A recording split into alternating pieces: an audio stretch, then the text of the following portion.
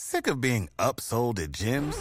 My guy, you're currently a base member? For $90 more, I can upgrade you to our Shred membership. For $130 more, you'll be a Swole member. And for just $300 more, you'll reach Sweat Platinum. At Planet Fitness, you'll get energy without the upsell. Never pushy, always free fitness training and equipment for every workout. It's fitness that fits your budget. Join Planet Fitness for just $1 down and $10 a month. Cancel anytime. Deal ends Friday, May 10th. See Home Club for details. Hello, I'm Lynn Norris. Here's your daily tip from the experts at Real Simple. The 3 Healthiest Types of Wine, according to Registered Dietitians, by Betty Gold.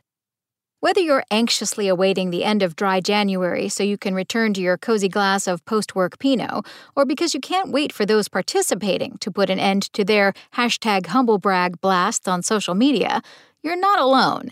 According to Wine.com, the nation's leading online wine retailer, wine sales were up 217% between April 1st and September 30th, 2020, compared to the same period last year. Given the times, this comes as little surprise. Market research provided by Nielsen reports that the U.S. sales of alcoholic beverages increased 55% during the first week of the pandemic in late March 2020, with online sales rising a whopping 243%. Spirits like gin, tequila, and bottled cocktails jumped 75% in sales. Wine was up 66%, and beer rose 42% compared to the same period last year. And why not? When consumed in moderation, wine is an exceedingly delightful way to round out a stressful day. A cheese plate won't hurt either. For everything you need to know about the health benefits, hello antioxidants, and drawbacks of drinking wine, look for our guide on realsimple.com. And remember, when it comes to alcohol, monitoring the amount you consume is the most important thing you can do for your health.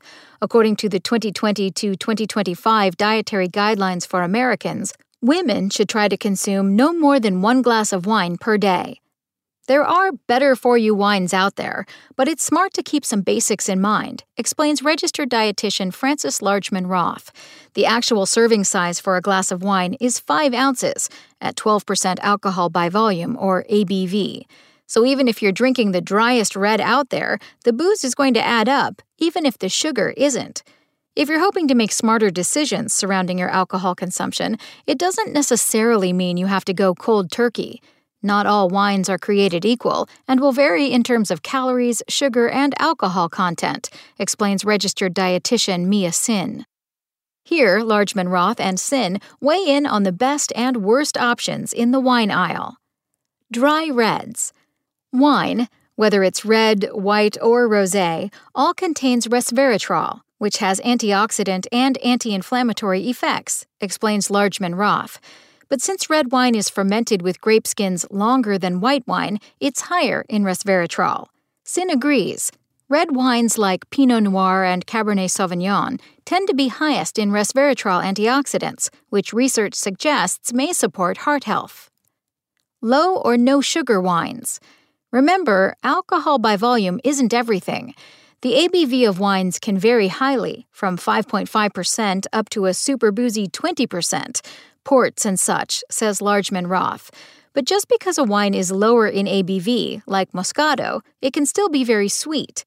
There are some wine brands out there that don't add any sugar in their processing. Some brands do, and also don't add sulfites, which may help you feel better after a night of Netflix and chilling. I like the ones from Fitvine, and just tried the sparkling wine from Aveline, which I thought was delicious. For low-alcohol Sauvignon Blanc, Chardonnay, or Pinot Noir with 0 grams of sugar, you can also check out Sunny with a Chance of Flowers. According to Sin, if you're also looking to curtail the amount of calories you're consuming from wine, then dry sparkling and white wines are a good bet. I recommend Brut Champagne, Cava, Pinot Grigio, and Sauvignon Blanc. These have lower sugar content, which contributes to their lower calorie count, she says. Wines higher in residual sugar include Moscato and Port, she adds. Wine spritzers. You can add sparkling water to wine, which is a fun way to stretch your serving. Plus, I think it's extra refreshing in the summertime, says Largeman Roth. And you can also use it to reduce the calories in a drink that calls for Prosecco. For example, a classic Aperol Spritz calls for equal parts Aperol and Prosecco, plus a spritz of soda water. But I skip the Prosecco and just combine a shot of Aperol with sparkling water. It's delicious, and I like that the bitterness of the Aperol comes out a bit more. Thanks for listening. Check back tomorrow or go to realsimple.com for the latest.